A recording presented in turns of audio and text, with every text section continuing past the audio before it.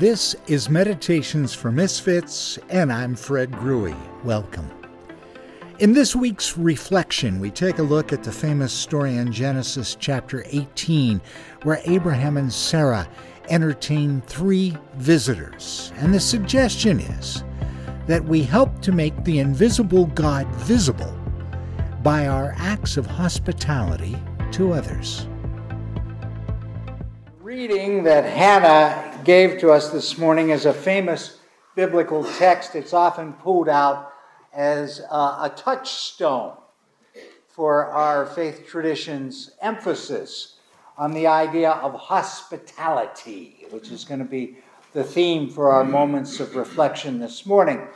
And hospitality is not a sort of a side dish on the menu of our Christian faith. It's at the core and center. It's incredibly important to all that we are about and aspire to. And so let me sort of unpack this reading for us here a little bit. So as Hannah shared, Abraham and Sarah are at their tent. And in this time and place, it was very much of a Bedouin kind of culture where people traveled around in arid spaces. And so hospitality was incredibly important. And Abraham, Sarah hanging out at their tent. 3 visitors come by. Now in the biblical text, this is confusing as all get out because 3 strangers show up, and then in the next sentence, Abraham's talking to what he believes is God. And so what happens? And I think it's ambiguous on purpose. It's supposed to keep us befuddled and not knowing what we're doing.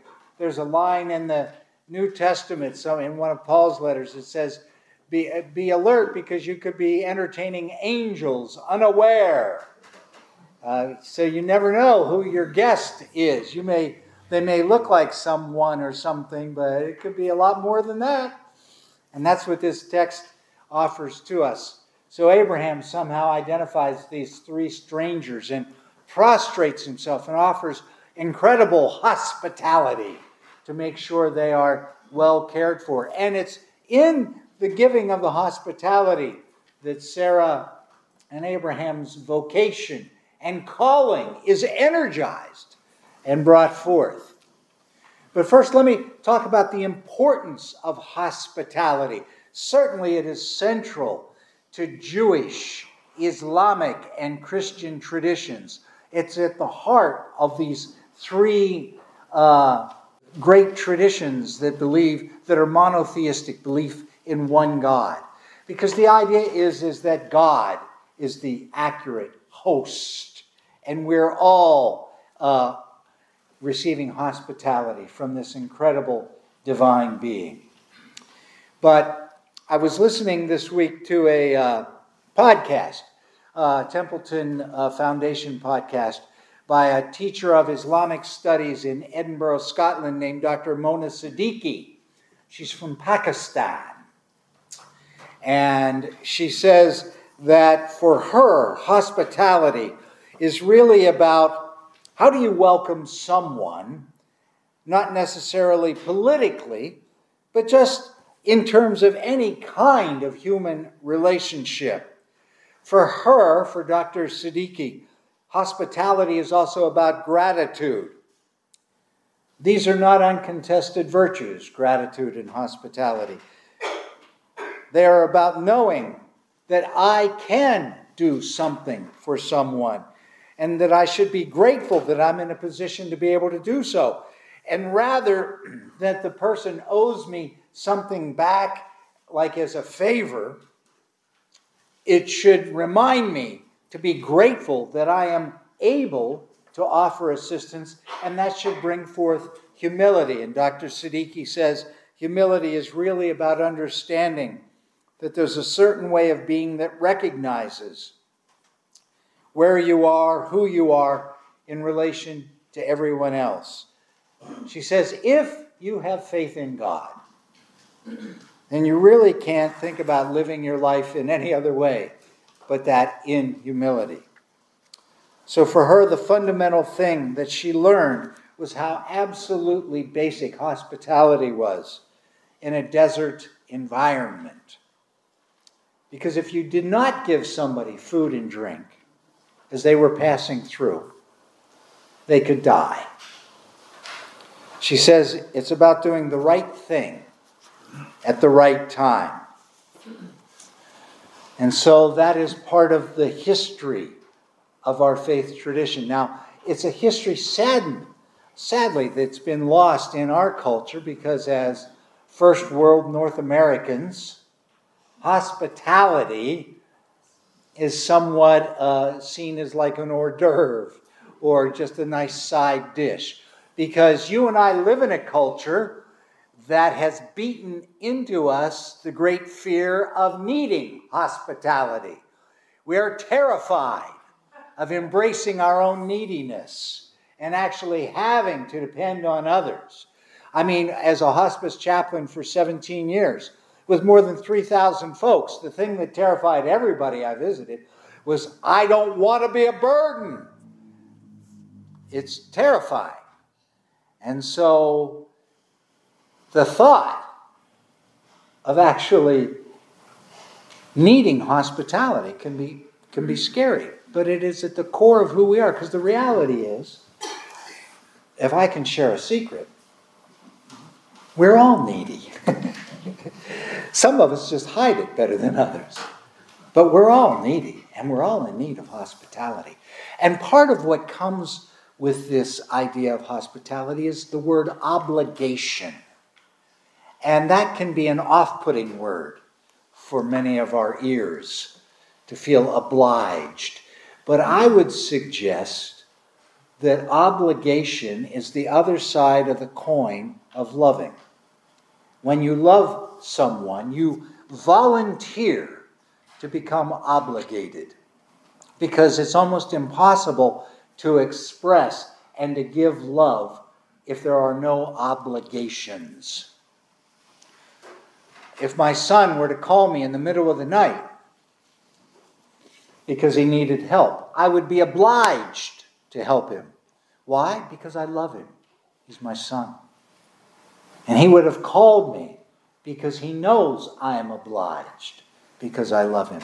So this whole idea of being obligated to each other is really important. It's actually how we show love to one another. So obligations are not something to be avoided. I'm suggesting they're to be embraced. It's how we express love. I would suggest, because I say this every week, one of the things we try to do here is make the invisible God visible. And hospitality is how we do that. That is how we endeavor to make the invisible God visible. Now, I've read to you from a wonderful Islamic scholar. Let me read to you from a Christian theologian named Peter, one of the first followers of Jesus. Some believe was the first pope in the Catholic Church. I'm not going to argue that, but he was certainly a follower of Jesus. And in his letter in the New Testament, Peter says, "You are a chosen people, a royal priesthood, and holy nation," as it says in the King James. "You're God's special possession, that you may declare the praises of the Holy One who called you out of darkness and into the marvelous light. Once you were not a people, but now you are the people of the Holy One. Once you had not received mercy, but now you have received mercy. Dear friends," he says, "I urge you as foreigners and aliens and exiles to abstain from selfish desires which war against your soul, and live such good lives among all the people that they may see your good deeds and give praise to the source of all that is." Now, in Fred's language, if I were translating that, make the invisible God visible. And then he goes on later in that same letter to say, above all, love each other deeply, because love covers a multitude of sins. Offer hospitality to one another without grumbling. Each of you should use whatever gift you've received to serve others as faithful stewards of God's grace in its various forms.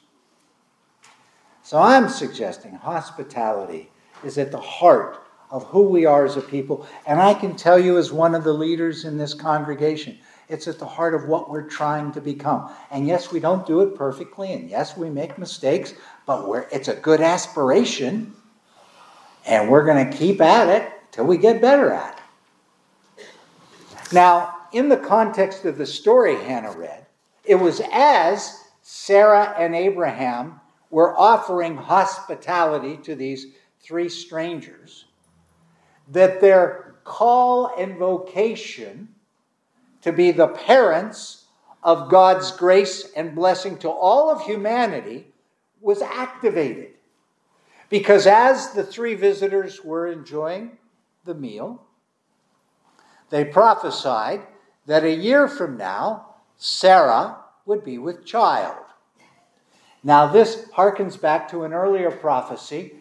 God had met Abraham, and Abraham was so overwhelmed by God's presence that Abraham offered sacrifices. And God said to Abraham, who at that time was like 75 or 80 years old, I'm going to bless all the world through you, and you're going to have a child.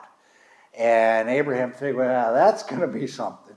So to help God out, Abraham took his concubine and had a child with her named Ishmael, figuring, well, I'll help God out here. It's the closest we can do. And God said, Abraham, I don't need your help. And so, and God's blessing was on Ishmael, but God wanted Sarah to have a child. And so at 90 years, in another text in Genesis, it says she's about 90 when she hears this word, this time next year you're going to have a child, and it says she laughs. I imagine that was to keep her from crying, because if you're 90 and to hear you're going to be pregnant and have a baby next year, I don't know that that's necessarily good news. But anyway, so she laughs. How can this be? I'm 90 years old, for crying out loud. And yet it was. And the great punchline to this whole, and then, God says, well, I heard you laughing. No, I didn't. It wasn't me. Yeah, it was you. So she, out of embarrassment, she didn't want to admit that she was laughing. But the punchline is the child that is born, Isaac, the name Isaac in Hebrew means laughter. And so this is the child through whom God's grace and blessing comes through this family to bless all human beings on the planet.